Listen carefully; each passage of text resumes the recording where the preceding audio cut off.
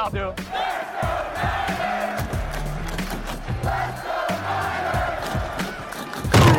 You're listening to Here's the Catch with David Lombardi, Matt Barrows, and Dennis Brown on the Athletic Podcast Network. Long time no talk, but we're all back together on the Here's the Catch podcast. The guys, I haven't seen your faces in a long time. I haven't heard your voices in a long time, but now I guess we could finally break the hiatus as far as hearing your voices is concerned.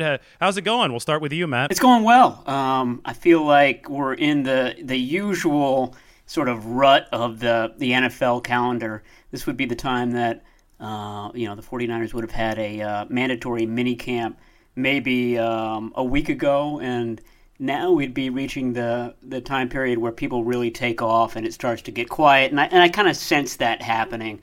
I solicited questions for a 49ers mailbag this week. I just got a few, and they weren't very good, so I sort of bagged that quest. But I feel like this happens every year. So as odd as this year is, it just seems like the normal football news cycle is following a pace, the usual pace. So I think most of us are going to probably duck out for a couple of weeks here and then get going back to begin training camp next month. And that all seems like it's going to, at least they're going to attempt to have that happen on time. Dennis, what have you been up to these last couple of weeks? I've been really struggling with trying to stay busy, and I had kind of forgotten kind of how my world kind of revolves around football and doing different events and speaking engagements and boys and girls clubs and basically, gatherings. That's kind of how my off season has always been for the last 10 years, and this year it's kind of been nothing. But as far as the 49ers go, there's been some bursts here, some flashes. The free agency, then the draft, and then, of course, what we have here with what's going on with the two injuries to the key receivers and the coronavirus with that group of guys. So it's been tough, but it's, as far as the 49ers go, it's been kind of interesting. It's been kind of an exciting offseason, at least for me. I guess maybe I'm just grabbing on anything I can find, but it's been interesting kind of following the way this offseason's gone. And you talked about training camp start. That's always the exciting time for me, training camp, going over to the facility and watching the guys practice. And it's going to be interesting to see kind of what they do and how they kind of manage or try to manage training camp this season. Yeah, just to reset the timeline of this very unusual offseason, we are now moving into late June. Training camp is still scheduled to begin on schedule on July 27th for the 49ers. So assuming this were a regular year, right now would be that dead period in between OTAs, minicamp, which Matt mentioned was mid-June, and the start of training camp on July 27th. So as of right now, as we sit here talking in late June, nothing is different as far as the schedule goes. Right now, all the guys would be working out individually anyway, expected to stay in shape before their report date on July 29th. That being said, there's been nothing usual about what's preceded this, obviously. The 49ers had a very eventful draft. Free agency, you can argue, was eventful as well for them if you consider Trent Williams a pickup through trade. That was also during the draft, so in a way you could say that Shanahan drafted Trent Williams a second time because his dad picked him up in Washington several years ago. So the 49ers have gotten a new left tackle. Joe Staley's retired. They've picked up some exciting players as rookies. And then they moved forward into, this really uncertain period of the offseason. They did a lot of unofficial workouts, both at San Jose State and in Nashville. But those workouts ended, obviously, last week when news came out that an unnamed player had tested positive for the virus, and they're probably going to end anyway, as I said, because this is that dead period. So the 49ers got some work in, but that ended with the virus news, which obviously made some headlines, and now we move forward into July. So what should we expect now between now and training camp, Matt, as far as the bigger picture of the NFL is concerned? Do you think that this is going to start on time on July 27th? I have to believe that the baseball news, baseball agreed to come back and everything is, I think, starting to come to fruition resolution there. I have to feel that's a good sign, right, for football, because they can take a similar approach and they haven't lost any time yet. Yeah, although, the baseball lesson is that anytime the players and the owners have to hash things out, there are going to be delays, and there are things to hash out. All sorts of things. When do these guys come back? I think the teams would love to have players come back a little earlier than the 27th because the OTAs, all the spring practices already have been wiped out. So they would like sort of a gradual ramp up to the season. And I think that's going to happen in any event. It sure seems like at least a couple of those preseason games will be eliminated so that it's a more gradual warm up to the season than a training camp and preseason normally would be. But the owners are supposed to join on a big conference call this week to start ironing out those exact details. And one of the really thorny things, and something that involves the 49ers heavily, is finances. What's going to happen to this year's finances? I've heard that anywhere from $50 to $100 million revenue loss per team is a possibility. That's obviously coming from the owners who are already, it seems like they're already sort of, getting their stance together as far as that's concerned. But, it has a big bearing on the 2021 salary cap. We've talked about that. And that, in turn, has a big bearing on new deals for guys like George Kittle, primarily. Kendrick Bourne could see a new one. Raheem Mostert could get one. All sorts of free agents coming down the pike in 2021. So lots of things to hash out between the players and the owners. And to me, that always kind of signals that there's going to be haggling and delays and reports on this. No, that's false. It's really this. So I feel like July is going to be full of that kind of stuff. Yeah, and as I sit here and think, and I think about what happened with this workout in Nashville, I'm really concerned about how they're going to kind of do this. And I know these players are under contract to show up and work and play football, but I wonder how many guys are really sitting down and thinking about the risk that they're going to have to take. I mean, if you go into a locker room on a football field, there's a lot of fluids being transferred. And then you go home, even if you're isolated. I mean, at some point, your kids are going to come, your wife's going to come. I just wonder if these guys have sat down as a group, or I'm sure the players union has said some kind of thoughts on how this is going to move forward. And will players be willing? Like I said, I know they're under contract, but are they going to be willing to go and kind of put themselves at risk? I think we could see guys opt out. It just depends on the level of concern that you see from, different individuals, and we'll see what their choices are. I've talked to a few 49ers players. I'm not going to name them because it was off the record, but some guys who would be willing to go out there as it stands right now. So I haven't talked to anybody who wouldn't be willing, but I know that Raheem Mostert, for example, on the record, talked about the concerns that his wife had a few weeks ago, and that was in a big group media session with the 49ers and with the 49ers local media. So, there are varying degrees and varying levels of concern amongst different players. And it's going to be really interesting how that is all resolved when the NFLPA and the NFL talks intensify here over the coming month as they determine the exact protocols, right, for the start of play and the start of training camp on July 27th. From the financial standpoint, I think, something just popped across Twitter right now. I just read NFL is finalizing plans to tarp off the first 6 to 8 rows of seating in every stadium and allow teams to sell TV visible advertising to local sponsors. One sales executive said the move will significantly help with pandemic-related revenue loss. So, yeah, I just find this really interesting because Matt mentioned the 50 to 100 million the 49ers anticipate or fear losing this year, and that is something that will, carry over into salary cap concerns down the line because the league was anticipating initially a huge boost in salary cap. I mean, it's at 198 million. They were expecting something, close to 240 million before the pandemic hit and all of these financial uncertainties took hold.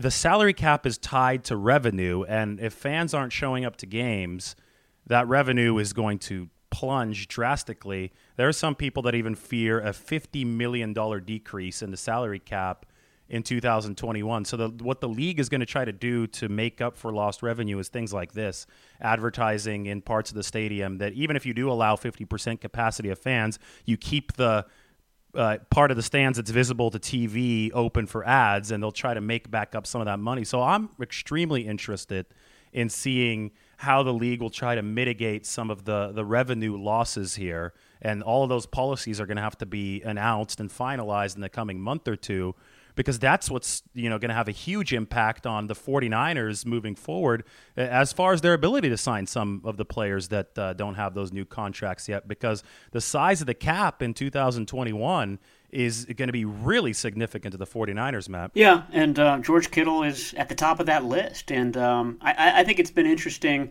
This has sort of gone underplayed, but George Kittle has every right to hold out and not participate if he doesn't get a new deal. He's vastly underpaid and has outperformed his contract. He hasn't done that thus far. He's taken part in all of these Zoom meetings that they've had. We saw him on the field last week when these guys gathered in outside of Nashville. So that seems to signal, and he hasn't said, nor has his agent said, what his plans are, but that seems to signal that he's prepared to kind of take part when the formal practices happen again. But obviously this is going to affect his deal. And I've heard, and David, you'll be interested in this, I talked to a fairly prominent agent who suspected that at the end of the day, he's going to come down and get $13 million per year, which sets the market for tight ends, but maybe not as significantly as George Kittle would have liked. And you have to wonder if it does end up being around that number, whether he could have gotten a little bit more had this been a normal season. Absolutely. And we didn't have all these kind of financial constraints working against bigger deals. But that's going to be interesting, and that should be, hopefully it will be, a storyline in July right before they report, because that would be a nice way to get this going. George Kittle having a new deal and being able to report on time with the rest of his teams because he has that new deal. Dennis, if you were a player,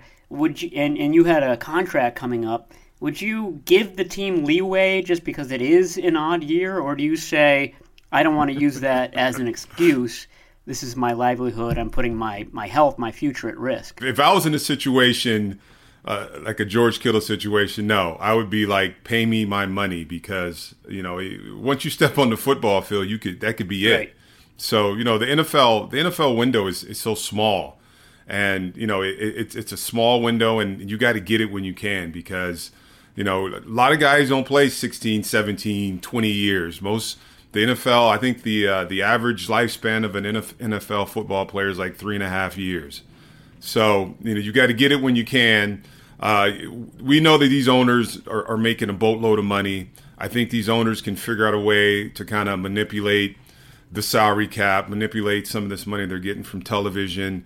And you just said it there, David, with the advertising. I mean, that's big money. So I think these owners, if they want to, we saw in baseball, I mean, once the books were kind of open, the players kind of saw what the owners kind of had and kind of showing their hand a little bit. So had some more leverage. But as a player, you got to get it when you can. I mean, because it's not going to be there forever. So a guy like George Kittle, when, he's definitely probably the best offensive player in this team right now, and you definitely have to show him that you're loyal to him, and that's in the NFL, that's shown by paying the man his money. So I say, owners figure it out, management figure it out, but you have to have these guys on the field like George Kittle. Well, I think it's going to be really interesting to see what we learn about the potential future salary caps in the next month, because we haven't seen a deal like this yet. It's been tossed around in the past, a deal that is based on the percentage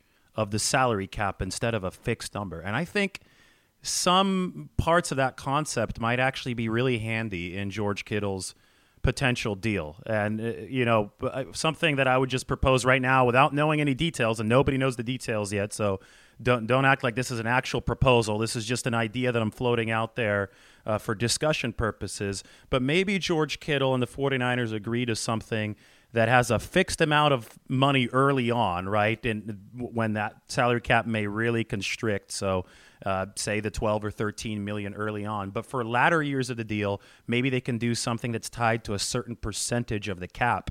That way, if the cap does increase, if the economy and the NFL do recover, revenues do come back in years 2, 3, 4, George Kittle can get paid what he feels he's worth because it'll be a percentage of the increasing cap.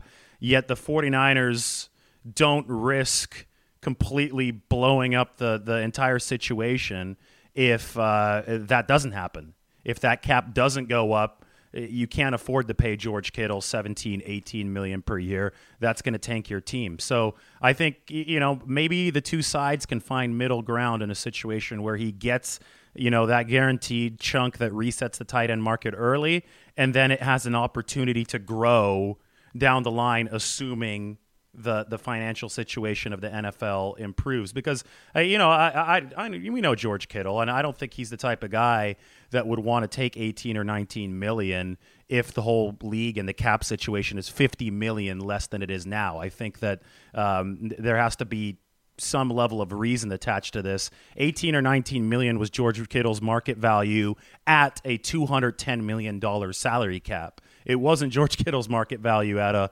$150 to $160 million salary cap. That's just, a bad turn of events. So if you tie this to the percentage, Matt, you can reflect where the salary cap might be in the future and pay George Kittle accordingly. I like that idea. Are you going to demand a percentage if it comes true, and you're the one that's brokered this deal? Maybe I should quit and move into being a sports agent here. I think it's more lucrative than sports reporter for sure. Oh yeah, that's for sure. But there is a lot of pressure on those jobs. It's you talk about getting paid by the percentage. Well, when the deals are that big, every little percent is a lot of money for the agent too. So the only issue with that I could see is that they may be borrowing against future caps to accommodate for the 2021 cap. They may not be expanding, at least in the near future, because you're kind of robbing Peter to pay Paul as far as this upcoming cap. But all these revenue ideas, it's going to be really interesting, and that's another advantage that the NFL has. They can watch the Premier League, they can watch Major League Baseball and the NBA do their thing and basically steal ideas and steal revenue ideas. Nothing that the NFL owners don't do anything better than come up with new ideas to make money. So that's going to be a big one for them. And I just wonder whether this phone call that they're having, the meetings that they're going to have in coming weeks, will be around. Some of the revenue that owners get isn't shared at this point. And if in Texas, say, you're allowing 50% of your fans to come in versus California, you're only allowing 10% or whatever it ends up being, there's going to be a lot of uneven revenue this year. And I just wonder whether it all should go into the same pot this year only in order to kind of keep that stream as robust as it can. But that's just my idea. And, like I said, I think these owners make a boatload of money. And like you said, Matt, they know how to make money, and I think that they can figure out.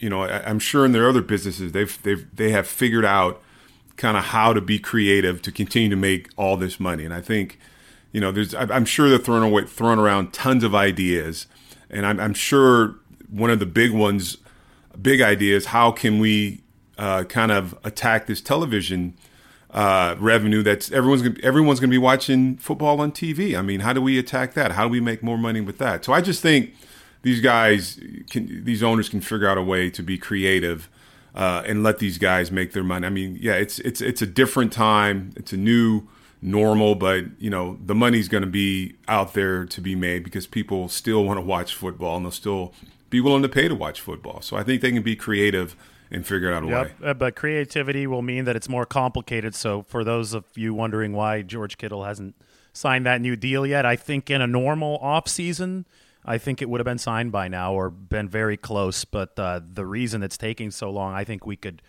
confidently surmise that it's because of all these dynamics that we're we're flying blind right now. So are the 49ers. So is George Kittle's camp. I hate the word unprecedented only because it's been used so often over the past few months, but it's really the only word that you can use to accurately describe the world situation. This is uncharted territory. So when you're signing big agreements and trying to come up, with contractual details, and you're flying into the fog, it's going to be a lot harder to craft something that works for both parties. So it's going to be a fascinating month from the business perspective. It's also going to be a fascinating 9 or 10 weeks here moving forward, tracking Deebo Samuel's recovery. Deebo Samuel, at one of the practices in Nashville the 49ers had last week, suffered a Jones fracture in his foot, which is the same injury that Trent Taylor suffered last year, and that will make 49ers fans cringe because they will realize that Taylor ultimately missed the entire season. Now, Taylor, it needs to be noted, did not miss the entire season because of the Jones fracture.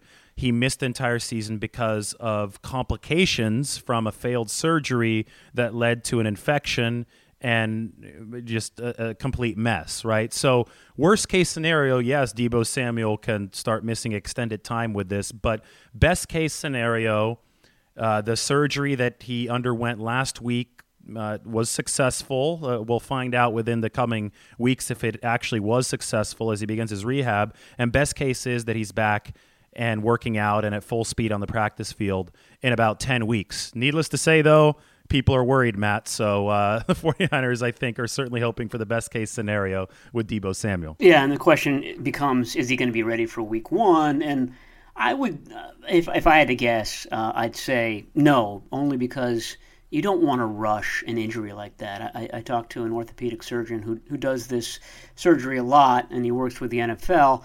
And he said, there are a number of factors as to why the prognosis, the recovery time, is so variable. We saw all sorts of different projections as soon as this injury happened. And one of them is that oftentimes these guys get back, and during their rehab, they just push it too hard. And it causes complications. I don't know whether that was a factor in the Trent Taylor situation. I don't think it was, but you do read about guys who come back a little bit too early, and there's a refracture, and you have to take out the initial screw, you have to put in a bigger one, and that just leads to a longer recovery. So I think caution is the key word here. Better to have Deebo Samuel for 14 weeks, if he comes back in week 3, say, then rush him to come back early on. The question would be, at that point, if he does miss some games early on, who takes over? Brandon Ayuk is the obvious choice, but bringing in the coronavirus into this discussion, he didn't have a spring. He and the other rookies are going to be behind the 8 ball. And it's already a tough process to get a rookie up to speed for week 1. Going to be much tougher this year to do that. So it's a difficult situation the 49ers are in. Luckily, Dennis, they're a little bit deeper at that position than perhaps they've been in recent years. Yeah, and you have Jalen Hurd, who was expected back. I mean, there's not been much news on him in the offseason. I saw a couple of videos of him working out.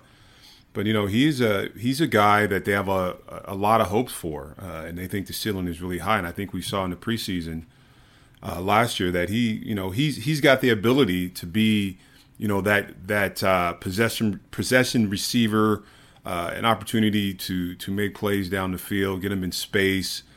He's a big body dude. So he's still on the squad. And let's not forget about Dante Pettis. I mean, you get another opportunity to kind of prove yourself. High draft pick, still kind of waiting for him to arrive. But, he's a guy that can hopefully take advantage of this and kind of get back in good graces with Kyle Shanahan. And he's got to know the offense by now, and he understands it. He just has to get his mind in the right place so he can kind of be a part of this offense. So, they're deep, and Trent Taylor could be coming back, and we know him in that flanker position what he can do. But and Travis Benjamin, I mean, he was a guy that they got in the offseason. So they're pretty deep at the receiver position. Losing Richie James and then Debo here. I mean, it's a big blow, but they've got, and Kendrick Bourne is still in the lineup. He's going to be like the vet in that room, but they're pretty deep with the receivers. It's just a matter of who's going to step up now and kind of take the reins and kind of to be that guy until a Debo kind of comes back. Well, that is a natural segue into our follower questions. We solicited some on Twitter earlier today, and we decided we're going to take and answer 3 questions. And the first one is from Oz Cruz. After Kittle and Debo, assuming he doesn't miss too many games, who do you believe will have the most receptions for the 49ers this coming season? And, you guys just went through the targets. I think personally, you mentioned Kittle. This puts more pressure on making sure that he's satisfied contractually entering the season because he is, in effect, the top 49ers receiving target. And we saw what happened last year when the 49ers were missing both Kittle and their number 1 wide receiver. That was against Seattle in Week 10 after the first quarter. Kittle was out for the whole game. Emmanuel Sanders hurt his ribs. The offense absolutely cratered. Statistically, that was by far Jimmy Garoppolo's worst game of the season. So I think that was evidence that you need one or the other. You need your top guy or you need George Kittle on the field, preferably both. But if you have none of those guys, it is a big issue. But assuming, you have both of those guys in there, this is what the question is asking. Who do you think is going to have the most receptions? I personally am going to pick Kendrick Bourne. I think he's going to have a big year. I think that he was money for the 49ers on third down and in the red zone last season. And I think just naturally, because of the way, some of this offseason is going with the Debo injury, with, we talk about Richie James getting hurt, but I think Kendrick Bourne is just going to have a little bit more of a role carved out for him this year. And he's being paid now. He's being paid, $3.2 million. I think he's a guy that you're going to see an uptick in receptions from this season. So he's my pick to answer that question. I think that's a great pick. It's probably my pick too. I won't ultimately pick the same guy, but I will note that Bourne has just been the Energizer Bunny, especially this offseason. And he's showing everybody on his social media how hard he's working, and I think that's real. He is an overachiever, an undrafted guy, and you just love guys like that. You love to root for guys like that. So I would love it if he wins this category. I think that he could end up with more yards than this guy, but it's possible that Trent Taylor ends up with more receptions than him. They would be shorter. That's a good one. First down type, third down, receptions, 6, 7, 8 yards, those types of things. If he's healthy, we've seen that rapport that he and Jimmy Garoppolo have. Jimmy Garoppolo loves to throw to the slot. David's talked about that New England style offense that Garoppolo's obviously coming from, and Trent Taylor really kind of matches up well with that style. So he's another one. And Dennis mentioned Travis Benjamin. I mean, everybody forgets about him, but he hits a lot of, or checks off a lot of boxes that others on this team don't do, which is speed and being a veteran and being a slot receiver. So he's a real dark horse, I think, in this. But Dennis, who do you think would be behind Samuel and Kittle as far as receptions? The question was who? You named 3. I'm going with receivers there. Trent Taylor is going to be my guess. Okay, I couldn't tell there. I was going to say covering your butt, so I went with a lot of answers. I was going to say Trent Taylor, and then Kendrick Bourne. You jumped on Kendrick Bourne. I think. He's a guy that's going to be featured. And I was going to say Trent Taylor. You jumped on Trent. Same thing you said. 2 years ago, the synergy between him and Jimmy Garoppolo, it was amazing. It looked like, that was going to be something that you were going to see a lot of. And then Trent got hurt and then, missed a few seasons and then kind of disappeared there a little bit. Then you jumped to Travis, and, Travis Benjamin's kind of the guy that I've been kind of looking at. Again, this receiving is deep. They got a lot of really good, talented players there. But now I got to go with Jalen Hurd. Just the way he played as, that rookie before he got hurt. You saw he was targeted a lot that Dallas game that he got hurt in. And I think he's a big body guy. I think he's a guy that could get a lot of receptions out the backfield. Even or even in maybe even a tight end position, double tights type of thing. So I'm gonna have to go with since Matt chose 3. I'm gonna go with Jalen Hurd. How about that? You know what's amazing is that we just picked 3 different guys, and we didn't even mention the 49ers' first-round draft pick, who was a wide receiver, and Brandon Ayuk. And I think that's a good sign for the 49ers. The more guys that you have definitely. that can grab a big role, the better chance you have at hitting, right? It's just a game of percentages there. So, I love the idea of Jalen Hurd. I think if he's healthy, I think you're absolutely right. I think that he gives this offense a dynamic that can really capitalize on the weaknesses of opposing defenses. And so does Jauan Jennings, the 7th-round pick out of Tennessee. Matt has written about this. I've written a bit about this. I think we may have even talked about this on the podcast. But the league is changing. And right now I'm working on a big piece, Dennis. You'll be excited about this. I probably will actually want to interview you for it on the 49ers-Cowboys rivalry of the 1990s. And everybody's just talking about how big players were back then, how big the collisions were, and you look at the heights and weights of guys, and it was more than today. The league is downsized to get faster now, right? So it's a speed game, especially on defense. You have these small linebackers, these small safeties running around. Well, what have the 49ers done with Jalen Hurd and Jauan Jennings? They've gotten 2 bruisers that play the receiving position who just knock tacklers off of them like they're nothing. So you look at Jalen Hurd and Jauan Jennings, I think those are 2 guys that have big years because they could catch the ball. And then, a 180-pound safety, or corner, or corners will probably be even smaller than that. But somebody who's way lighter than them is going to have a tough time tackling those guys in the open field. And I think you can add Deebo Samuel and Brandon Ayuk to that. They're not quite as big as those 2 other guys that you mentioned, but they have those same skills. Especially Deebo, who is basically a running back when he gets the ball, and I wonder whether that had to do any with his foot injury. He's heavier than the average bear, about 220 pounds, and he plants that foot really hard into the turf. So it may be a combination of repetitive movement and just the sheer weight, the sheer heft that he moves with, and that. Defenders felt all last year. But you're right. I mean, all of these guys sort of fit into that category. And, Kyle Shanahan has done a great job, Shanahan and the personnel department, really, of sort of taking something that this team does well, that Garoppolo does well, timing patterns, slants, crossing routes, and really building on it, going with your strength and making it even stronger. So, yeah, I agree. I mean, I feel like all those guys could potentially be number 3, and that's a good situation to be in. Yeah, and with Brandon Ayuk, I mean, what a great situation to go into. I mean, you're surrounded by a lot of really good receivers, and it gives you the opportunity to kind of learn the offense and kind of get the feel of it, and you can put them in certain situations. And it's pressure, but it's not like, well, I'm a first rounder. I need to lead the league and need to do this. I need to lead the team and all this different thing. You can kind of learn the offense and kind of learn the vibe of it. And you got other guys around you that are going to teach you, and you're going to have opportunity in practice to get a lot of reps. We talked about the preseason being, shortened. So you're going to have to learn fast. But he's coming into a great situation where he can learn from these guys and also not have that pressure of being the guy.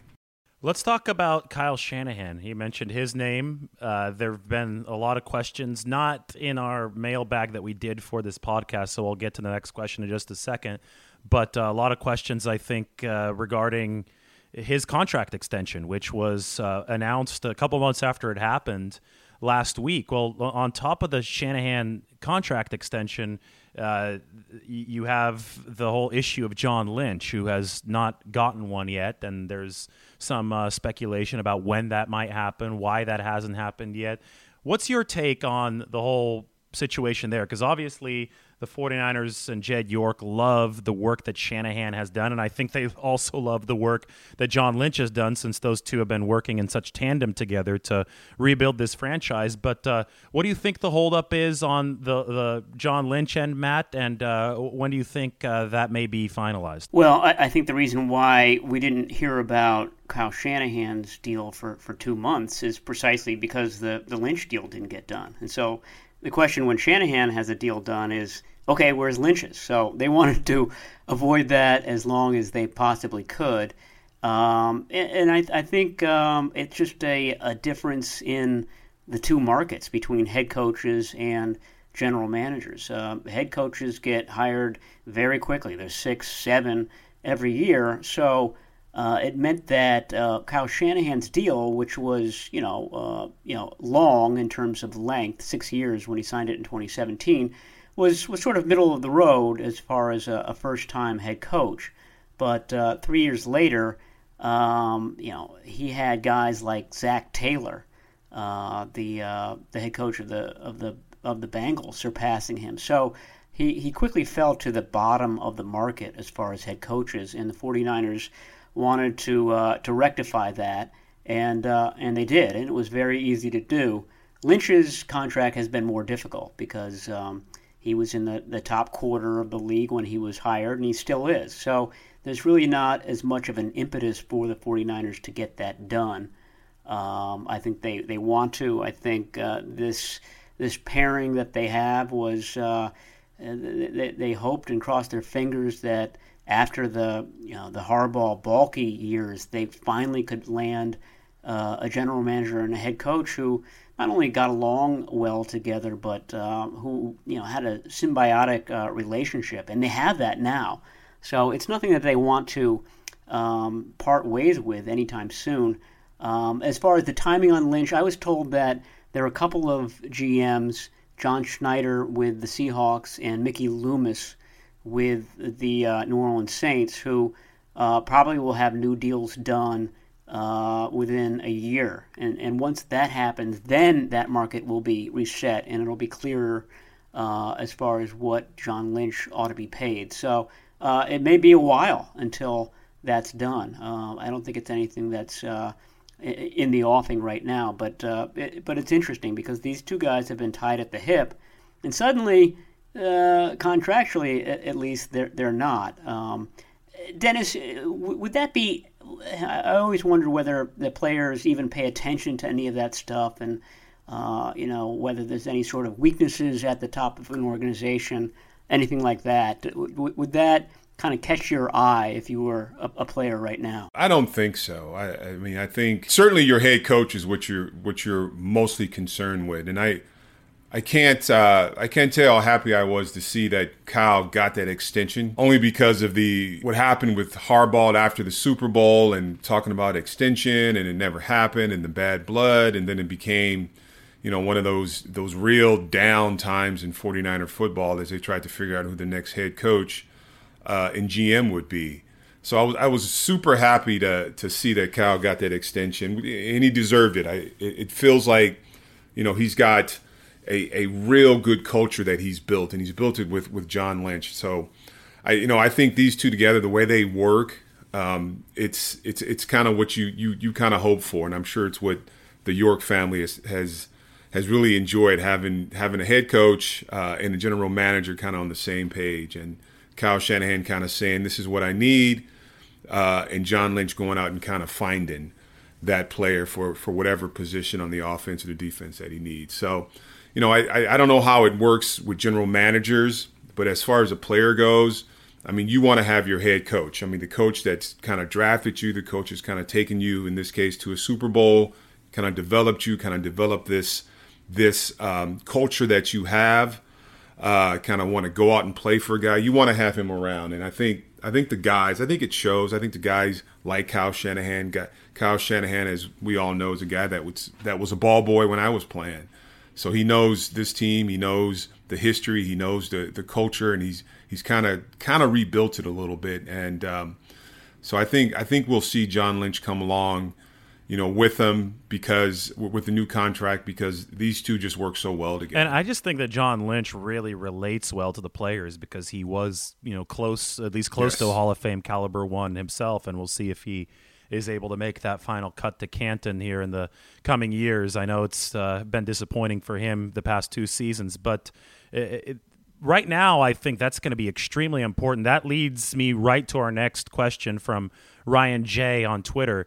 This ties, I think, directly into Lynch. Ryan asks, given the potential shrinking of the salary cap next year if the season occurs with no fans, how will that affect the 49ers' ability to re-sign some of their pending free agents, such as Richard Sherman, Trent Williams, and some other guys? And, who's going to be at the forefront of that is John Lynch. I mean, he may not be the nuts and bolts guy like Parag Marathe doing the numbers, but he is the face of the 49ers franchise in these negotiations, who acts like a bridge between players' interests and the franchise's interests. And that's why I think John Lynch has been a successful general manager so far. Not only does he get along really well with Kyle Shanahan, but because he is a former player and a fairly recent former player, the players trust him in these negotiations. You talk about Richard Sherman sitting down, without an agent, negotiating. It was Richard Sherman, his wife Ashley,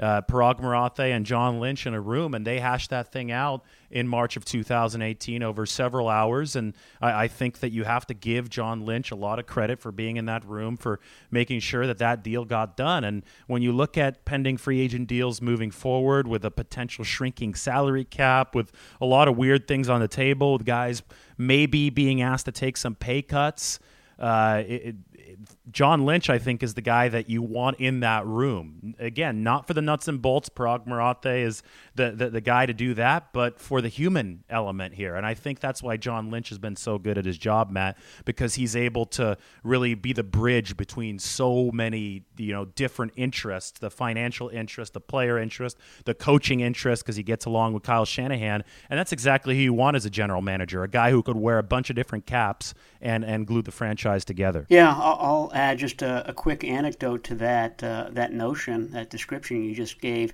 When Lynch and Parag Marathe and Jed York flew to Atlanta during the 2016 playoffs, this is early in 2017 in January, to first broach the possibility that Lynch could be Shanahan's GM.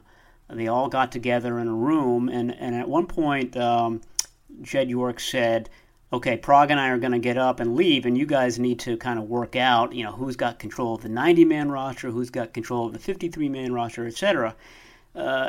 Even at that point, he was so new to it, John Lynch piped up and said, hey, the four of us are going to be working together on all this, so you guys don't need to leave the room. Why don't we just stay together and kind of hash it all out? And it was hashed out very quickly, very easily. That just kind of showing this guy's personality and his instincts on all this. So you're right, having him kind of running the show during a very difficult, what promises to be a very difficult March free agency period coming up is going to be very crucial to have. But to answer Jay's question, the one good thing is that for the 49ers is that every team is going to be in this situation. So the salary cap is going to be constrained possibly across the league. The 49ers are going to have a lot. They're already at the very tippity top of their salary cap, and they've got a lot of guys coming up. But I don't think a lot of people are going to find a lot of riches that they may have in previous years. And to continue to talk about John Lynch, just think, 4 years ago, this guy was on television, right, analyzing football games. And now he's a GM. He's gone to the Super Bowl. He's got one of the most explosive offense, the best defense in the National Football League. So he's done a fantastic job. And I think you're right. His ability to go and evaluate players at combines and free agent, because he was a player, he played at a super high level. It just brings even more to the table. And then him, being able to relate to players and understand kind of when contracts come up, kind of what a player's kind of looking for. And most of the time, players are looking for some security, So I'm sure he's able to talk through a lot of this stuff to players, and we'll see. I think we kind of talked about the salary cap and these new times, what's going to happen.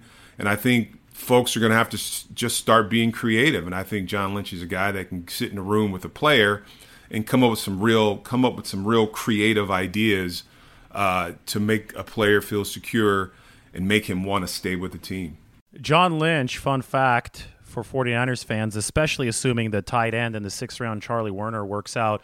John Lynch was the only general manager at the NFLPA Collegiate Bowl practices. The NFLPA Collegiate Bowl is the lesser known Senior Bowl. Really, you have a bunch of college hopefuls, college players who had just finished their final year that are draft hopefuls showing up, trying to make a name for themselves. And whereas almost all the executives will head to the Senior Bowl, the Collegiate Bowl normally will just send scouts or some lower ranking executives. But John Lynch was at the Collegiate Bowl, and that's where Charlie Werner had a great week. He was dominant that week, and that might have been one of the reasons why the 49ers made that 6th round pick, who I think is going to be an instant contributor, considering that he's right at a position of need for the 49ers, that blocking tight end spot that I think I'm getting an inkling that Kyle Shanahan wants to make that blocking tight end spot a receiving threat. And that's been one of the weaknesses for the 49ers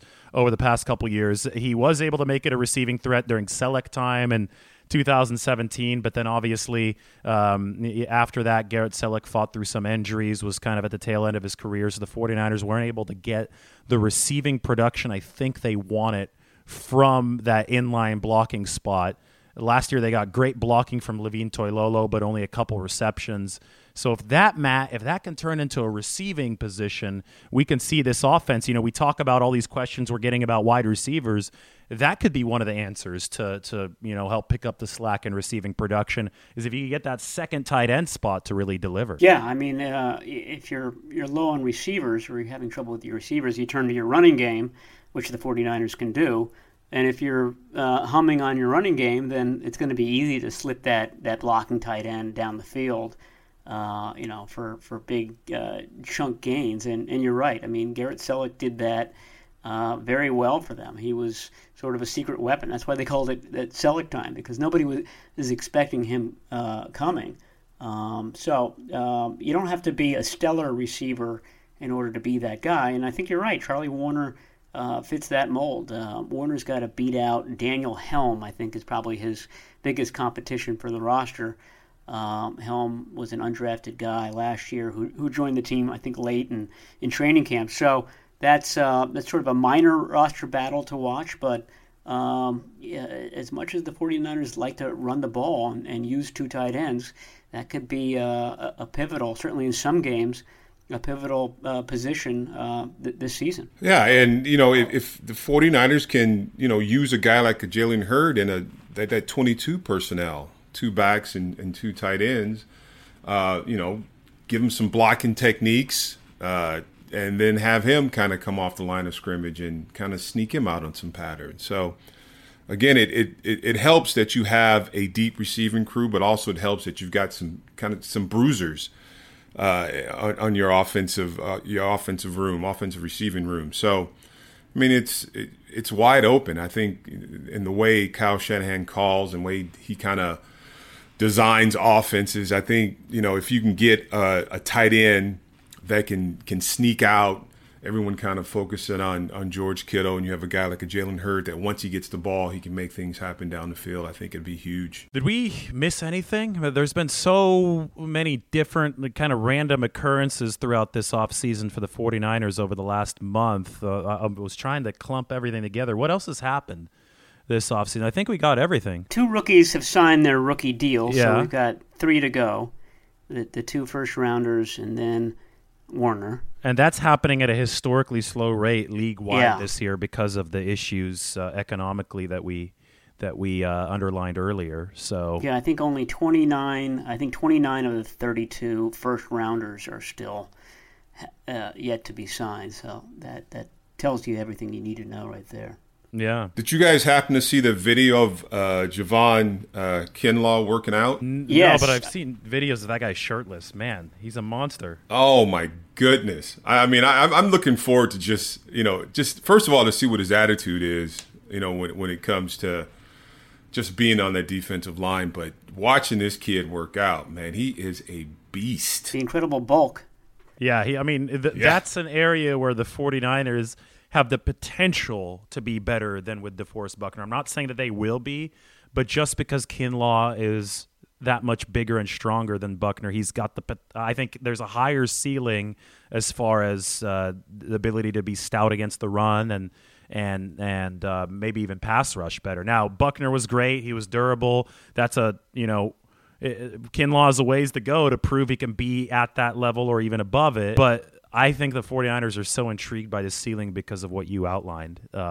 Physically, the guy is just a monster. Yeah, you need two people to block him. And when you're double teaming a guy like that, that means that Eric Armstead and Nick Bosa have easier paths to the quarterback. I mean, it's just simple math, and it's certainly possible that the 49ers pass rush, when you combine that with Dee Ford hopefully being healthy this year, that pass rush is even more ferocious than it was last year, which is saying quite a bit. So that to me is their key to the Super Bowl again. Is if all those things come to pass, I think there's a really good shot at doing exactly that. Yeah, and to stay on the defensive line, I don't know if you guys have heard, but teammate of mine, good friend of mine, B.Y. Bryant Young, was just inducted into the 49ers Hall of Fame. So we'll celebrate him this season. Can you think of a more well-liked player over the last quarter century than B.Y.? I mean, just universally. Yeah, me. How about me? Yeah, you're really likable for sure. But yeah, I mean, yeah, he is. He's a guy that almost makes you mad a little bit because he is so focused and he's so positive all the time. And I think about guys like Warren Sapp, who are in the Hall of Fame. He was a kind of a beat your chest type of guy.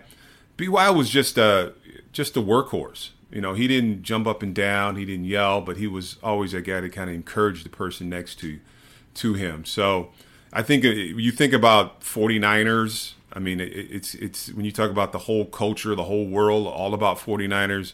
I think B.Y. has to be one of those guys that you think about because he just came to work every day, and he didn't really expect that much.